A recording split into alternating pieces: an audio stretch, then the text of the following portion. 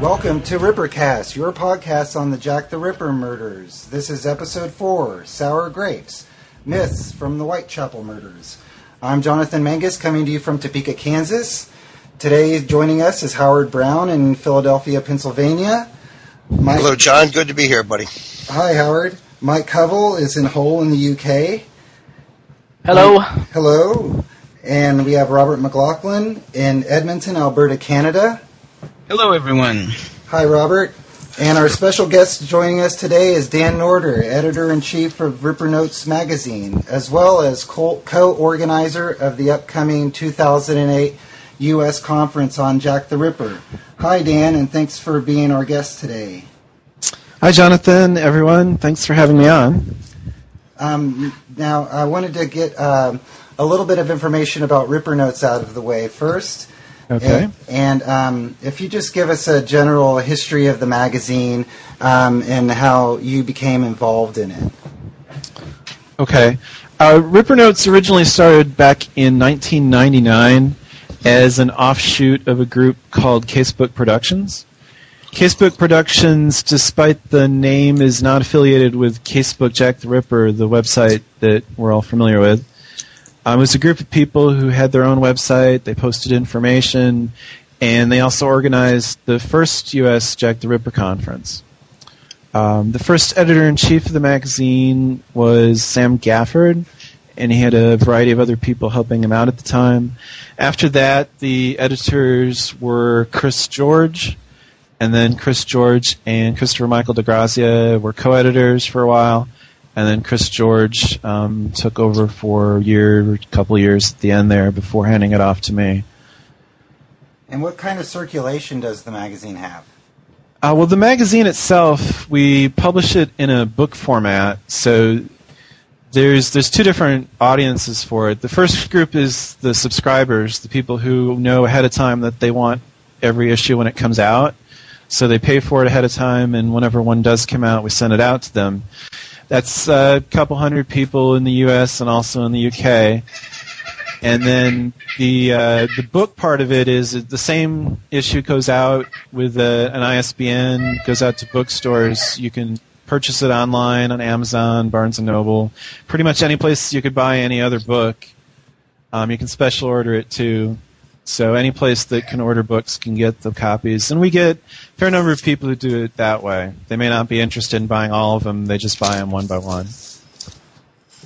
And this is your first year being the organizer of the United States Jack the Ripper Conference. Yes. Kelly Robinson and I, my fiancée, are sort of stepping in to take over, the process there. The previous organizers had said sometime last summer that they would have been able to put one together for 2008, so we decided to make sure that one still happened. Well, that's great. And give us a little bit of information on the location and everything and the dates. The U.S. Ripper Conference this year will be the second weekend in October. I keep wanting to say the 10th through the 12th. I'm not sure if that's right offhand, but I think that's right. It's the second weekend, and it's going to be in Knoxville, Tennessee. Not a whole lot of Jack the Ripper activity in Knoxville, but you have that problem with any U.S. conference. It just happens to be where we can talk to the hotels and stuff and get that all sorted out.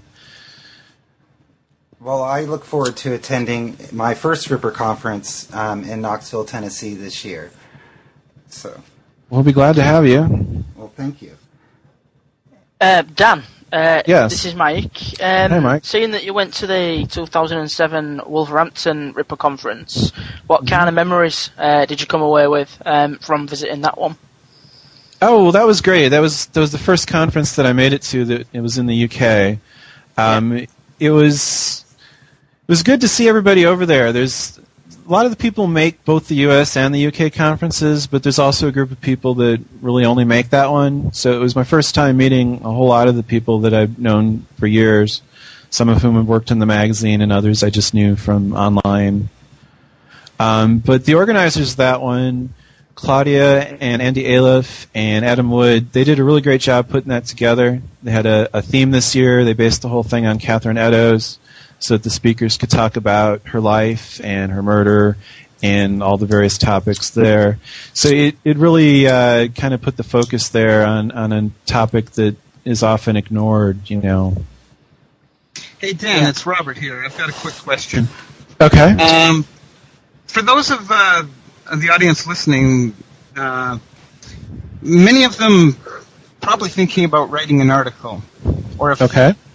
And as publisher of Ripper Notes, the submissions from prospective authors and writers, what are you looking for if people out there are listening to us and you know they've been studying the Ripper and they're thinking about wanting to publish a piece? What advice would you give them, or for your magazine and for the other magazines that are out there? Okay, well, the different magazines, I really think each of them has sort of a niche. I know, for example, that the Whitechapel Society Journal has like an overall word limit. I don't remember what it is, but I remember when they announced the limit, I was kind of like, well, that's fine because that's kind of like my lower limit. You know, so the shorter pieces there would fit a lot better in the Whitechapel Society Journal. We tend to do more in-depth writing. We've got a lot more pages than the other publications, so it tends to work better, I think.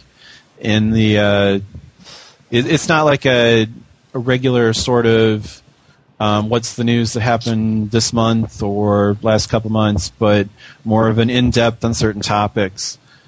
We're really going for the idea that it can be on a bookshelf and people years later can pull it out and use it as reference on various topics.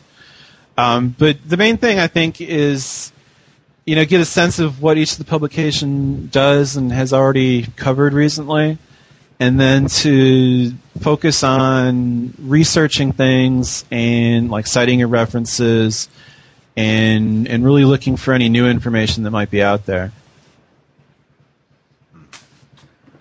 Okay, let's get to the topic at hand here, which are myths connected to the Whitechapel murders. Robin Odell, in his book Ripperology, a study of the world's first serial killer and literary phenomenon, admits that many inaccuracies have crept into not only his own works, but the works of other authors up through the 1960s. He mentions, as an example, the rings and coins arranged at the feet of Annie Chapman. And he claims that these mistakes are due basically to the authors relying solely on the newspaper accounts as their only primary source material.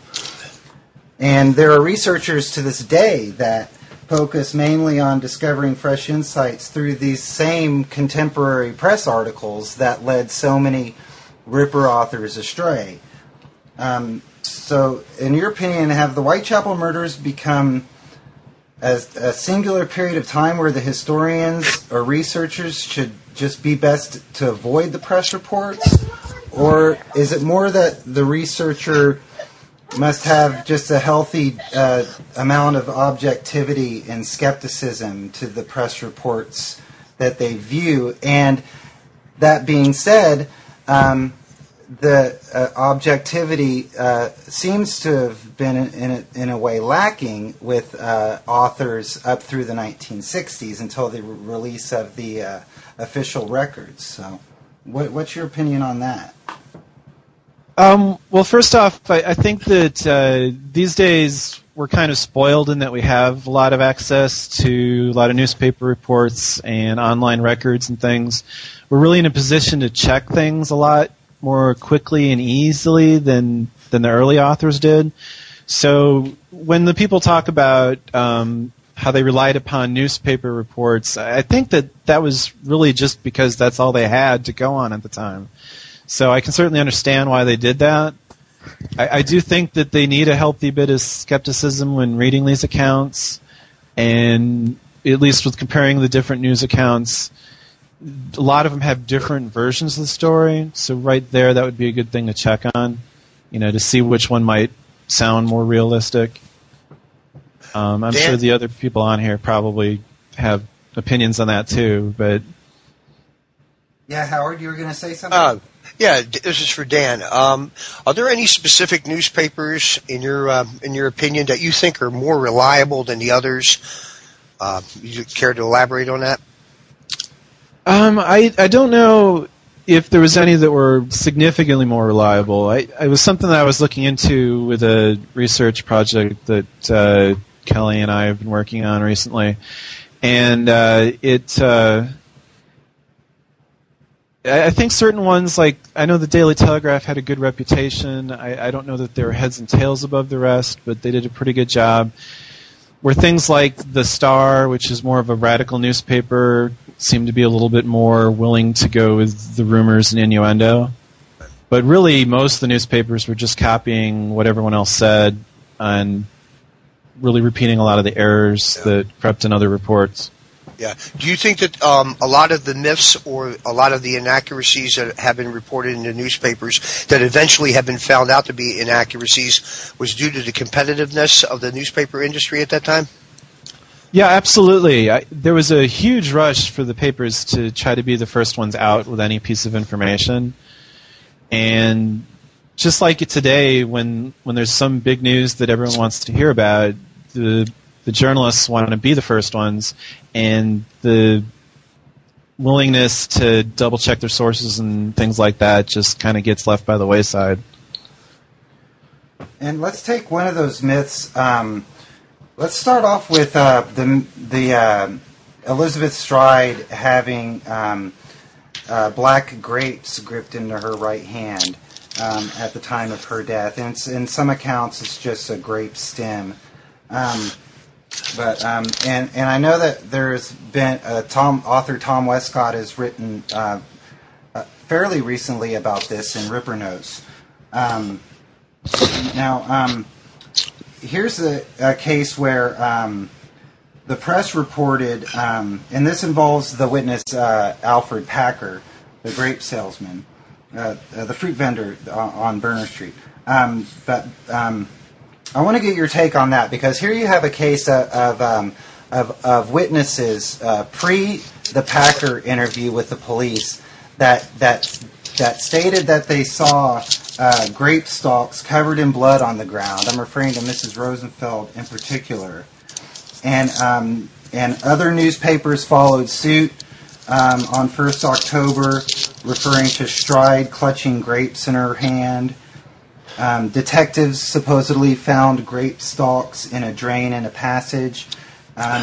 Louis Dimschultz claimed in the Evening News to have seen grapes held in one hand and sweetmeats in the other. But now we kind of doubt all of these tales. What is the story behind these grapes?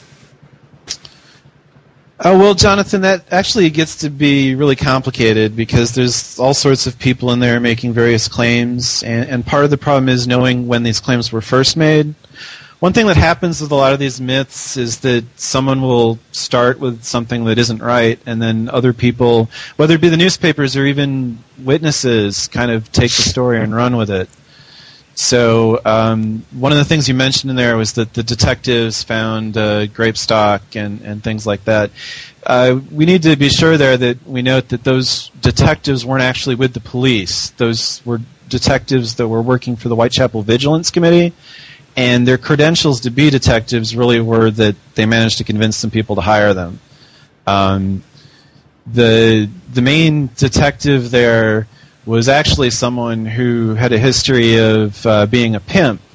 He was an East End man. He later on was arrested for writing threatening letters to women. He's not really an upstanding, reliable police-type person. So immediately there, you have to take anything he had to say with a grain of salt. Right. Dan, you're referring to Charles Legrand, correct? Yes. Okay. And Legrand of the Strand, because that's where his detective offices were located. Right. Now another myth that arose out of the Stride murder was the man with the black leather bag, which has maybe in part led to the popular representation of the image of Jack the Ripper, either carrying a leather bag or in some cases a leather medical bag. And that was a sighting by Mrs. Mortimer of cigarette salesman Leon Goldstein. This story of Goldstein carrying the Gladstone bag was pretty much wrapped up because Goldstein himself went to the police as soon as he read his description in the newspaper and explained the whole situation of who he was and where he was going and what he had in the bag. But that didn't stop Inspector Dew from claiming in his book I Caught Crippen that Mrs. Mortimer was the only person ever to see the Ripper in the vicinity of his crimes, referring to Leon Goldstein. Now, so here you have the case of a retired police officer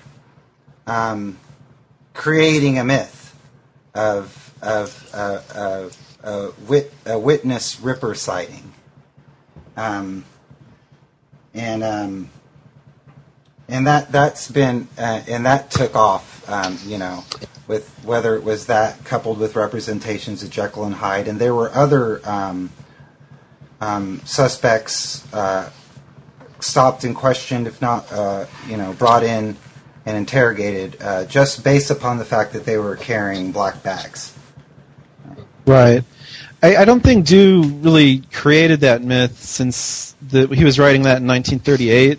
He just seemed to kind of go along with the myth that everyone expected at that point. We don't know how directly involved he was in the Jack the Ripper case, and it sounds like a lot of his recollections come from remembering newspaper reports. So the black bag concept was already pretty well established for many years by that point. As soon as Leon Goldstein was cited by Mrs. Fanny Mortimer, it just kind of took off from there. Other people reported seeing people with bags, and it kind of became the expected thing for people to see. Hi, Dan, it's Robert. Quick question regarding McNaughton, if I may. McNaughton in his 1894 memoranda that he deposited in the files, where he listed that there were 5 victims and 5 victims only. This has sort of been passed down from generation to generation, and it's only probably in the last 20 years or so that it's even been challenged, and even then, not consistently. What are your feelings on that? Oh, well, I'm probably pretty well known for thinking that McNaughton 5, sometimes called the Canonical 5, really doesn't have a lot of basis in reality. I mean, certainly those 5 were the ones that were most directly linked, their murder dates. It all happened within just the space of a couple months there, but I really think that looking at other serial killers and some other murders that had happened around the time, that it's entirely possible that there were other victims. I also know that a number of people have tried to challenge some of the people in McNaughton's lists that they might not be Ripper victims. I personally don't put a lot of weight into that. I mean, I agree it's conceivable, but I don't really see any solid reasoning to exclude any of the 5. Dan, Dr. Bond is actually the originator of the Canonical 5, correct? He did a report after the Mary Jane Kelly murder where he compared all the previous cases in the Whitechapel murder file, which at that point I believe would have been 7. And at that point he said that of those 7, the 5 that we now know of as the Canonical 5 were the only 5 that were linked. Yeah, personally, as an aside here, you favor Tabram to be a Ripper victim? I don't honestly know if she was. I don't think anyone can say for sure whether she was or not, but I do think that there's a good possibility. She certainly can't be ruled out.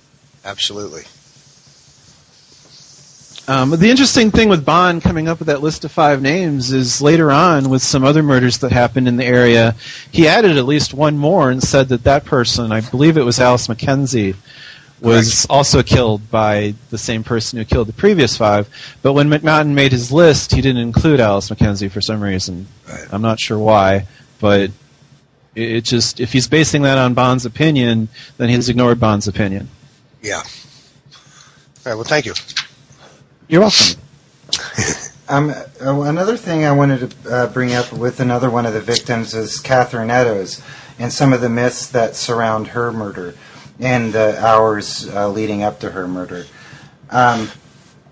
There's the story that she returned from hop picking in Kent to collect the reward on Jack the Ripper, and that story was told to the newspapers by the superintendent of the casual ward in Shoe Lane.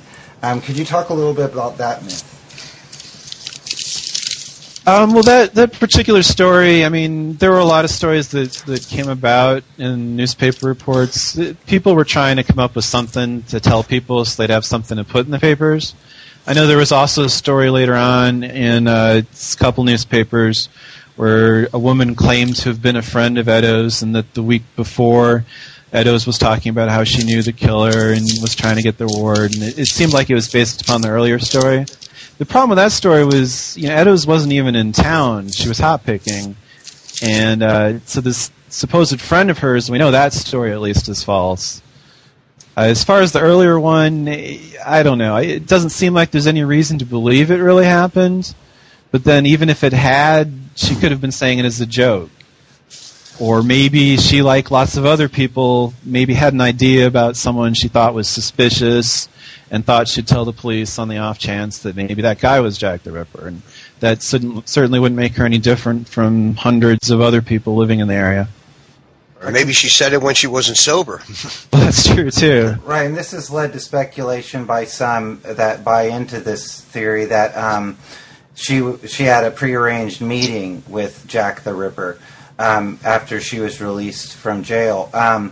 But as you said, Eddowes was absent from London during the entire time of the Ripper scare. So any kind of suspicions she may have had would have had to have reached her while she was hop picking. Well, true. The Martha Tabram murder would have happened before she left for hop picking, and it hadn't really blown into the full media sensation yet. But she could have theoretically known something about that incident. I don't know. So it's not like she's completely impossible to know anything, but it does seem unlikely that she would have had any way to know anything beyond any other person. Although she would have been able to read newspaper accounts in Kent because it was, as you said, was quite widespread. Well, true, yes. She was hopping down there. Yeah, it's not like she was in the dark. I mean, the news reports went around the world at the time, so it's not like she'd get back and say, murder, what? Because it would have been well known. All right, Mike, is there something you'd like to chime in here? Yeah, the popular myth of all the victims knowing each other, featured in several films and several books. Would you say there's any weight to that claim, or? Well, I don't really think there's anything solid to the idea that any of the victims knew each other. There was various reports here and there that said, that one of the victims might have known another one. The most common one there was the report that Catherine Eddowes supposedly lived right next door to Mary Jane Kelly in kind of what they called the shed that the landlord of Mary Jane Kelly also had there. But there doesn't seem to be anything to support that other than some testimony by some women getting into the papers. And certainly, if she had lived there, as we know that she was also out of town, and that when she was in town, she and her common-law husband were staying in lodging houses. So it doesn't seem like it's very realistic at all. Yeah. And if I might add to that, it also seems that that's one of the many myths and misconceptions that have sprung from Joseph Gorman Sickert, who alleged the royal conspiracy, the Royal Masonic conspiracy, and it was sort of through him that the victims knew each other. And then Stephen Knight later wrote about it. One of the chapters in his book was all roads lead to Dorset Street, where at various times he tried to place all of the canonical 5 victims in Dorset Street, but census records have through time proved that wrong, and as Dan says, we don't really know. Right. Well, as far as writing stories go, and that's really what a lot of these Ripper authors have done, it makes it a lot easier if all the women knew each other, because then you can come up with various reasons why they were killed. They were friends and they were sharing some secret, and therefore they all must be killed. And things like that, but there really doesn't seem to be any basis for it. Certainly the newspapers at the time, I would think that if there were anything solid that showed that they known each other, that it would have gotten a lot more attention than it did. Right, I believe that Don Suda mentioned in his dissertation grave spitting and other tall tales or something like that. I'll have the links up on the website. That the story of Eddowes sleeping in the shed originated from 2 women who viewed her at the mortuary, but were unable to identify her, didn't know her name, didn't know her nickname, basically never heard her speak, but yet claimed that she stayed in the shed at Dorset Street. So the argument against them is that, or at least what Don Suden mentions, is that Catherine Eddowes was known to be a boisterous lady, and what are the chances of her crashing in a small shed with a room full of women and none of them knowing her name or even her nickname, Right. That article, when it ran in issue number 24 of Ripper Notes, did explain some of that sort of thing. It's sort of it just goes to show that a lot of people kind of got in the news. They wanted to say something, and behind it all, they didn't really have much to support it. But the journalists just knew a story when they saw it and ran with it. Dan, I wanted to ask you something that you and I were talking about yesterday about Catherine Eddowes, since we're talking about Kate. Okay. When she checked out of the, when she was arrested and she told Hutt that her name was Nothing, it seems to be there's a consensus that she actually said that her name was Nothing. But you and I were talking about it yesterday, and the possibility exists that she simply didn't say anything, and that in the inquest that Hutt related it in that fashion, and it's been misinterpreted through the years that she used her surname as Nothing, or used that name as Nothing. What do you think about that? I would think that's a plausible scenario. I would have to double check the records to see if there was something in there that might disprove it, but it's just, seems like there's a lot of people's arguments seem to be based upon certain turns of phrase that when you go back and look at them, they could mean something else entirely. And people just have a general idea of how they expect things to have gone back then, and they kind of run with it. In other words, at the inquest, whoever was annotating it simply wrote down Nothing as if it was a surname, just to make my point, my point clear to anybody who's listening. Yeah. And that she actually didn't. She absolutely said Nothing, but not the name Nothing. Okay, right. She thank you. Didn't say anything, and he wrote down exactly. that she said nothing. Okay.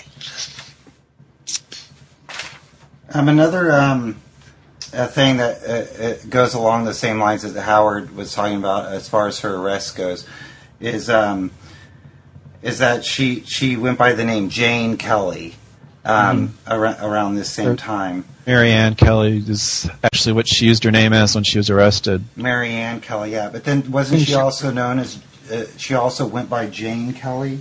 I think that's one of them that was in some report somewhere. Right. and John Kelly, her live-in boyfriend or common-law husband,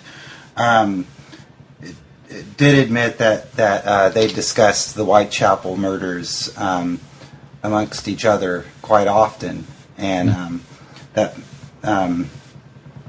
so that would form a basis of her, talking about maybe how she knew who Jack the Ripper was. Right, and people have speculated that perhaps she really did stay at the shed. Perhaps that's why she picked Mary Kelly as her name, because Mary Kelly was staying there. Other people suggested that perhaps Mary Kelly is just kind of a general alias for prostitute. I mean, there's so many different possibilities there that I think anyone who hangs a theory on a particular interpretation of it's really on weak footing.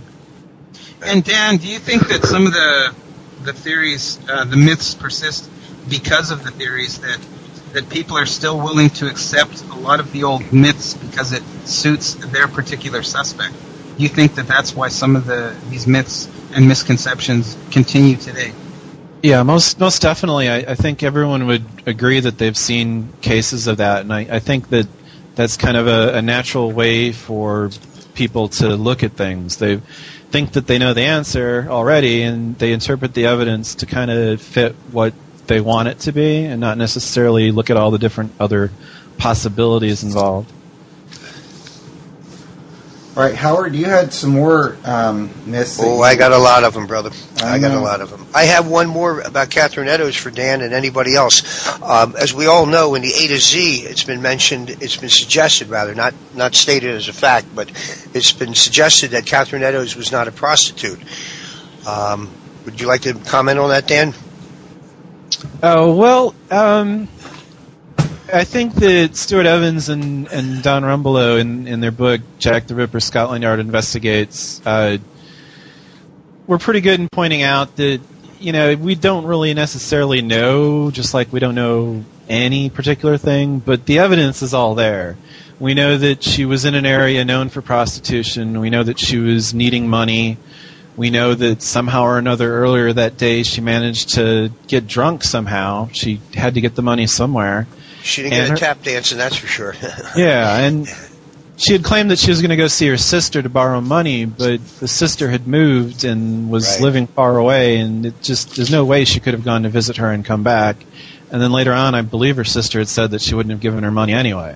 Right, and Inspector McWilliam of the City of London Police had said that Conway, Thomas Conway, that is, was eventually compelled to leave her an account of her drunken and immoral habits. Right. So, that to me that would indicate she at least indulged in casual prostitution at some point in time. I mean, it's the Victorian era. Immoral habits could be just about anything, but the inference there could be that that's what happened. Yeah. Yeah.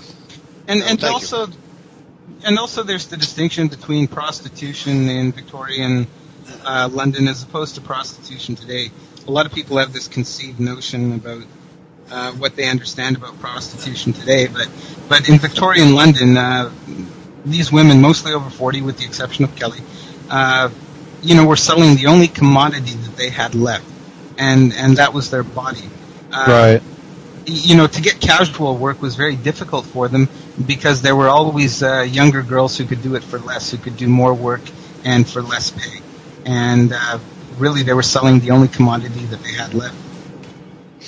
Yeah, that's a very important point. I think that a lot of people overlook or don't really even have any realization of just how poor these women were. Right, and what it took for them to survive on a daily basis. Right.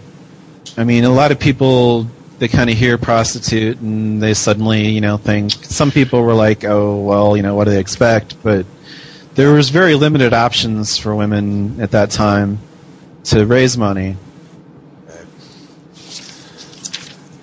Mike, in Hull, you have something you want to say? Excuse me. Yeah. The whole myth of the killer taking the key to number 13 Miller's Court. Does anyone have any views on that particular myth? That was the key to Mary Jane Kelly's room? That's correct, yeah. Was there a key? If there was a key, who took it? Was the window always broken? Well, Barnett said it went missing sometime previous, and I assume he meant before they broke the window at the end of October. And a lot of people have made the, case for the missing key that, because the door was locked when they arrived on November 9th when Mary Kelly was murdered and they couldn't gain entry, that the killer must have taken the key with him. But as we know from Barnett's testimony and from Aberline backing that up, that they could reach through the broken window and pull back the bolt, and then when the lock was actually left on the latch, that you could gain and enter without the door even being locked. And really, I think that scenario of the missing key only works if Barnett is the murderer, right? Right. That seems to be the primary suspect that's named when the key comes up. Yeah. I have something, since we're talking about Mary Kelly, and that's that for a good 50 years there was speculation that she could have been pregnant when she was murdered. And this idea was used as pretty much the basis of William Stewart's book, his 1939 book, Jack the Ripper, A New Theory, I think it was called. In which he posits the midwife theory of Jill the Ripper, and it wasn't discovered until 1987 that in fact Mary Kelly wasn't pregnant. So here's a case of an unknown, the lack of evidence, sprouting myths about the case that are then turned into suspect theories. Right. Right, because Dr. Thomas Bond, when his notes were returned, is when it dispelled a lot of the medical myths surrounding Mary Jane Kelly. And not only that, but when the photographs started appearing, first with Don Rumbelow, but later when Farson published them in Onward, it dispelled the myths, that survived for decades, that Mary Jane's entrails were hung from picture nails throughout the and various notions such as that. Well, actually, I gotta, throw in. I have to leave out the possibility there that there might be something to that. I don't know that it's ruled out necessarily. Certainly, there's no evidence that it did happen, other than some stray stories here and there. But I don't think, as far as things that Jack the Ripper would have done, that it's too out there. And we know that Dr. Bond's notes, or at least we suspect that Dr. Bond's notes weren't complete. So at least in theory, there might be another page or something that would list some other things. But, because it should be pointed out that there were notes that he made on November 9th, and they weren't autopsy notes. They were observations that he made at the scene of the crime on November 9th. That the autopsy on Mary Jane Kelly from him and from Phillips and from Brown are still missing. Right. But, the idea that I know some people have convinced themselves that they can actually see an entrail hanging from the ceiling in one of the photos, and that's just, there's no way. The particular thing they're looking at there, it was so incredibly small. I mean, it's a very close-up photo, that the idea that this would be an entrail just is complete nonsense. Robert, what would you think that was? An anomaly created by light? It looks like a shaft of light coming from a crack in the door, with the door being open. Like between the door frame and the door? The door frame and the door. And, I know Simon Wood has specifically made this case, and he's written about it in Ripperologist. He wrote a 2-part article. But, it's seriously flawed in that he sees many objects in the picture. And of course, we can play that Rorschach inkblot test forever, though, can't we? There's nothing else to substantiate it. But you have to admit, if you actually, sorry, no, if you look at the if you look at the table in the photograph, if you follow the anomaly down, you can actually see if it is. We all know it's a shaft of light. You can see it's a shaft of light by looking at the table. If you open a door with a table behind it, the shaft of light will come down until it hits the table, and then shine horizontal. And it does that in the photograph. We actually, before Christmas, there was some photos posted on Casebook and people were drawing lines and what they thought this particular anomaly was, and pretty much everyone came to the conclusion that it was simply a shaft of light from a partially open door, possibly to give the photographer a little bit more light, but you can definitely see that there's a shaft of light there. Now, although Dan, earlier you discounted Walter Dew's claims in his book I Caught Crippen, but isn't he the one who said that he slipped on entrails or what have you in Mary Kelly's room upon entering, and wouldn't that lead, if you believe that, and this goes to Robert also, wouldn't you guys both admit that there are things in that room that the photographs did not capture? Well, yeah, it's certainly possible that there are things in there that the two photo angles that we have don't show. I think Walter Dew was talking about slipping on gore in general on the floor, like blood and things like that, not any specific organs. But, the thing with Walter Dew is we don't even know if he was at the scene that day. Certainly it makes a good story, but as far as I know, he's not been placed there. Yeah, Dew said he was there, but we don't have independent confirmation that he was, other than his word for it. And even if he was there, he wrote I Caught Crippen in 1938. That's 50 years after the crimes, and that's a long way to remember. That's a long way back. Right, it is, but and he also made the claim in the book I Caught Crippen that, and this is getting slightly off topic, but that the discovery of the remains of Cora Crippen was the most gruesome sight he had seen since Miller's Court. Right. Well, the police had the photographs. Even if he wasn't there, he might have seen the photo at some point, possibly. Yeah. But it's natural for someone to write an autobiography or memoirs to make themselves the star of the show. Mm-hmm. I think that's what people expect when they buy one of those things. Right. I don't think that we have to say that, imply that Walter Dew was a liar or anything. He may have told stories for a while and they could have grown over the years. That's kind of how memories work sometimes. Yeah, and we've seen that, from the memoirs of the senior detectives that wrote them. Whether it's Major Smith or, McNaughton or Anderson or others, that, there are inconsistencies and problems in them. All right, Howard, you have some more items you'd like to discuss? Oh, yeah, I have a few more, and I don't think we have enough time left in the show to get into the myths of Donald McCormick, but some of them, for instance, the handwritten Chronicles of Crime, Hermione Dudley, the Old Nickel Gang, a Klazowski-Petachenko link, Elizabeth Long and a woman named Darrell as two separate witnesses, the Bloodhounds getting lost, the Ginny Kidney of Eddowes, the two Liverpool Jack the Ripper letters ad infinitum. Which one of the myths that McCormick is credited for would you say has been the most enduring, Dan? Most enduring. Or the one that impresses you the most, if not the most enduring. That might be a little difficult, since there's so many. I'll let Dan think about that for a while. Okay. While I answer it for you first. In my opinion, probably the 8 Little Whores rhyme. That's a good one. There's no contemporary evidence that it existed. Now explain that, Robert, just for listeners who may not be familiar with it.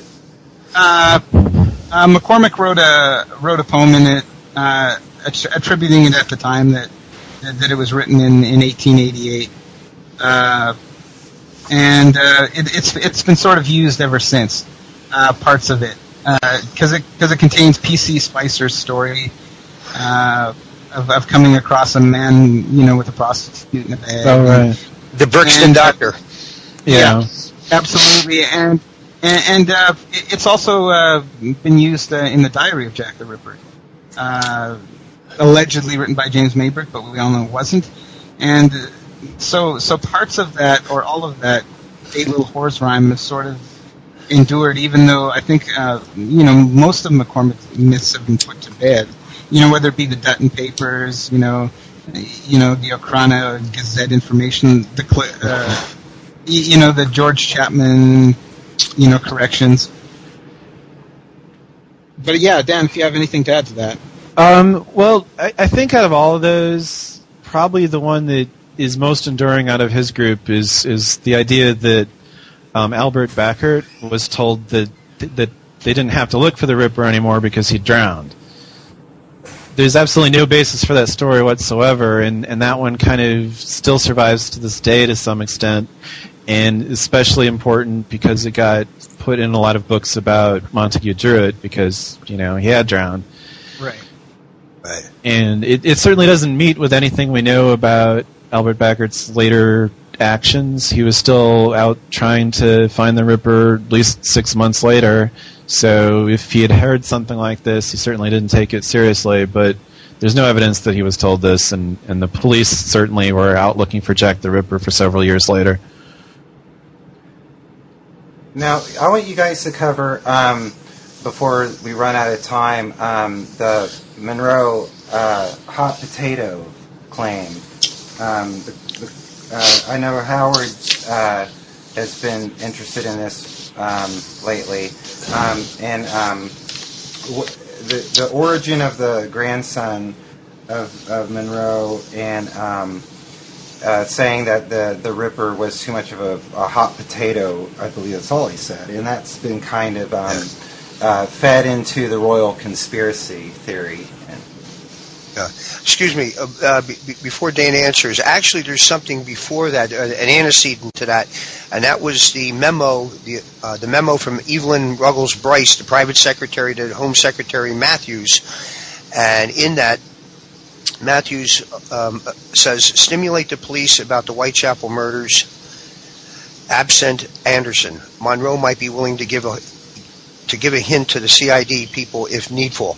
And it's been misinterpreted as saying, stimulate the police about the Whitechapel murders. Monroe might be willing to give a hint to the CID people if necessary. The second one seems to have seems to be making the rounds a lot more than the original comment, which had absent Anderson. Am I right, Dan? Yeah, we tend to look at the case and think about all the police that were working on it and not pay attention to some of the details of the police, joining the investigation and not being around.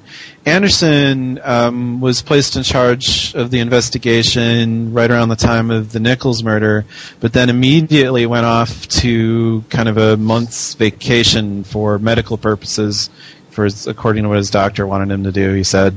So he wasn't even there.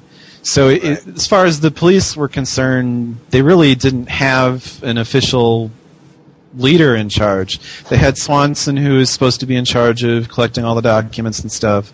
They had Aberline on the ground, but as far as bureaucrats go, they didn't have an official one. And so I think it's pretty certain that all he was saying there was that Monroe had that position before, so he certainly could have helped the police out in that way. Right. And then we move along into the future, and we see, I believe it's the grandson of Monroe, Christopher Monroe, who is said to have told Keith Skinner something along the lines of the hot potato. That was what John was alluding to in the beginning there. Right. Some of the books that have come out over the years have gone through and talked to descendants of various well-known case personalities and stuff. And in that case, I think the claim there was that a son of Monroe's told another son that the whole Jack the Ripper case was a political hot potato. Right. And then certain authors hear that and go, well, if it's a political hot potato, that must mean that the Ripper was somehow politically connected. Well, no, it doesn't. It just could be very reasonably looking at the situation that they didn't catch the Ripper and they were being criticized a lot, and certainly nobody at the time wanted to take the blame for failing to capture this person. And then personally, my feelings on that is that you can interpret hot potato so many ways. Right. And the mere fact that Monroe doesn't write any articles on the Ripper, doesn't give any interviews on the Ripper, doesn't write any memoirs, so it's difficult to say what he meant, because he did not leave us any information from which we can gather more about. And, whatever he may have said originally, it may not have been the exact wording that even got handed down. That's true as well. All right, Mike, would you like to throw something in here? I agree with what Dan said. I mean, politically, talking about something that could ultimately, and did cost people their jobs and stuff like that. The way I see it, hot potato is referring to, people don't want to bring it up. That's the hot potato. It can make or break people's careers, and which we know, in hindsight, it did a couple of people.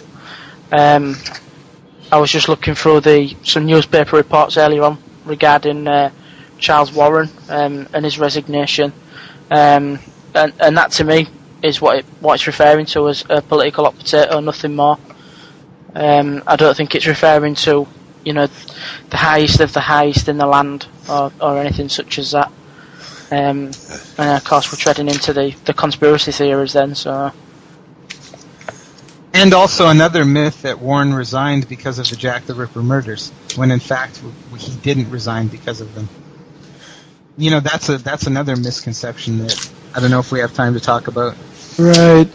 Some of these things you can kind of, look at in different ways. I mean, the actual incident that caused the resignation wasn't directly related to Jack the Ripper, but I do think the general frustration played a large part. I don't think we can, ignore that the Whitechapel murder investigation was weighing pretty heavily on his mind at the time.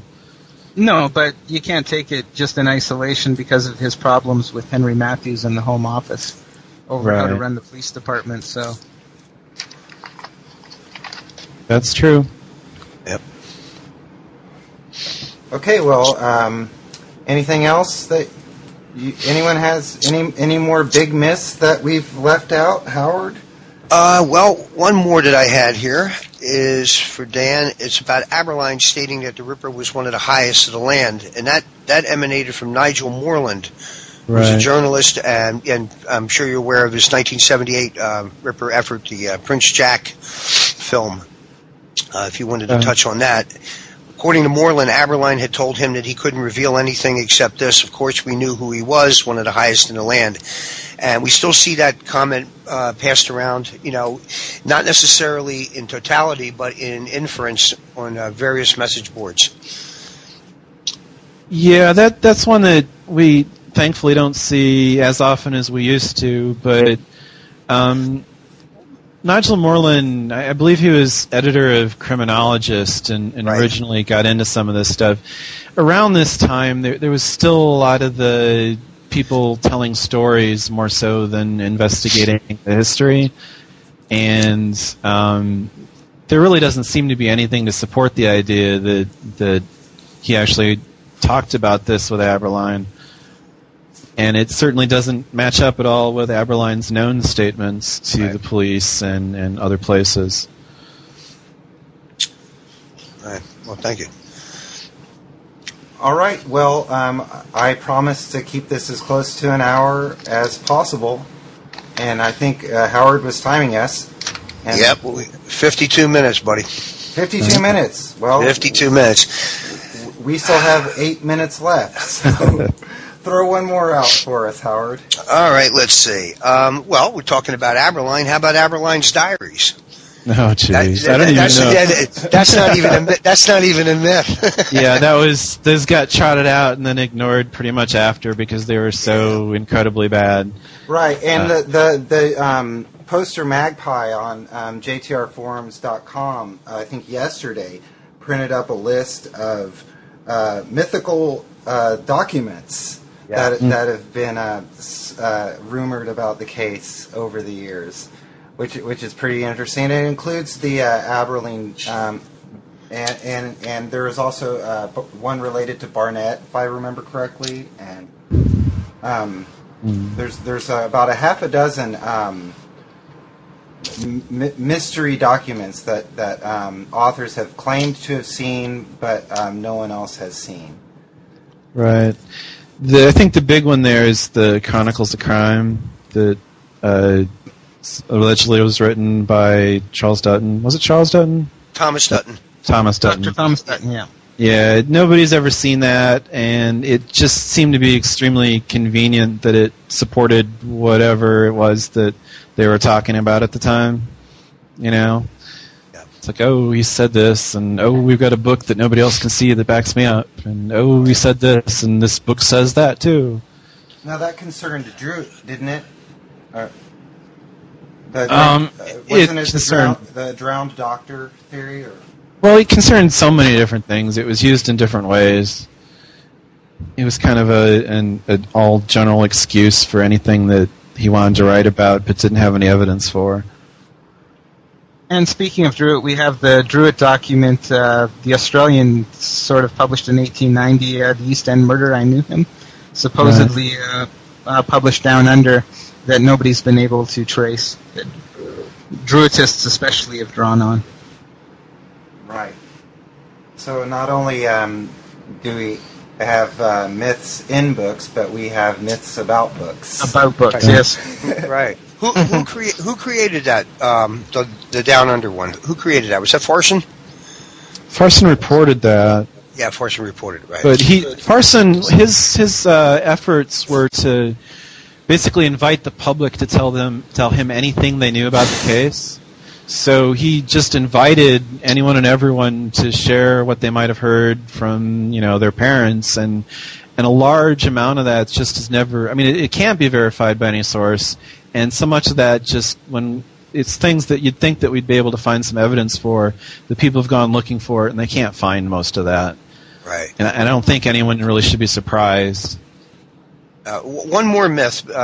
Unless anybody else has another one. One more myth is that after the Kelly murder, the police presence died down due to the fact that the police, surreptitiously, they knew who the Ripper was. It was either Druitt or that he was incarcerated. And I believe it was Martin Fido that first came out with the fact that the police presence was reduced due to the budget. Is that correct, Dan? Well, they had, the police were really swarming the East End at the time.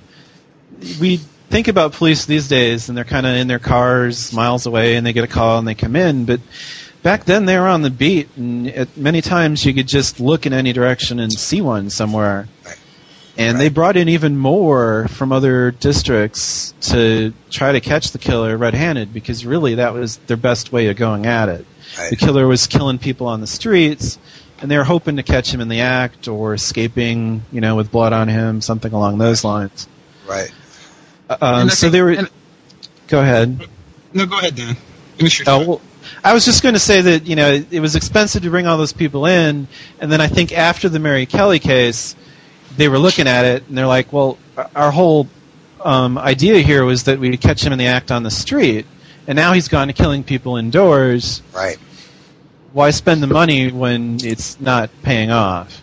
Right. And Robert?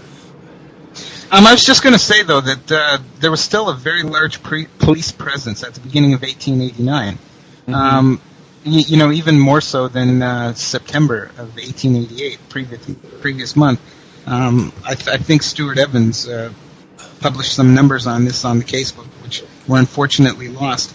But after subsequent murders, though, we also see a spike. When Alice Mackenzie was murdered in July of 1889, once again there's a spike in police presence, with Monroe believing her to be a Ripper victim. Mm-hmm. So, and the fact that the case remained open till 1892, clearly shows that the police were still working on it, still actively pursuing it, and that they did not know who the Ripper was. Right.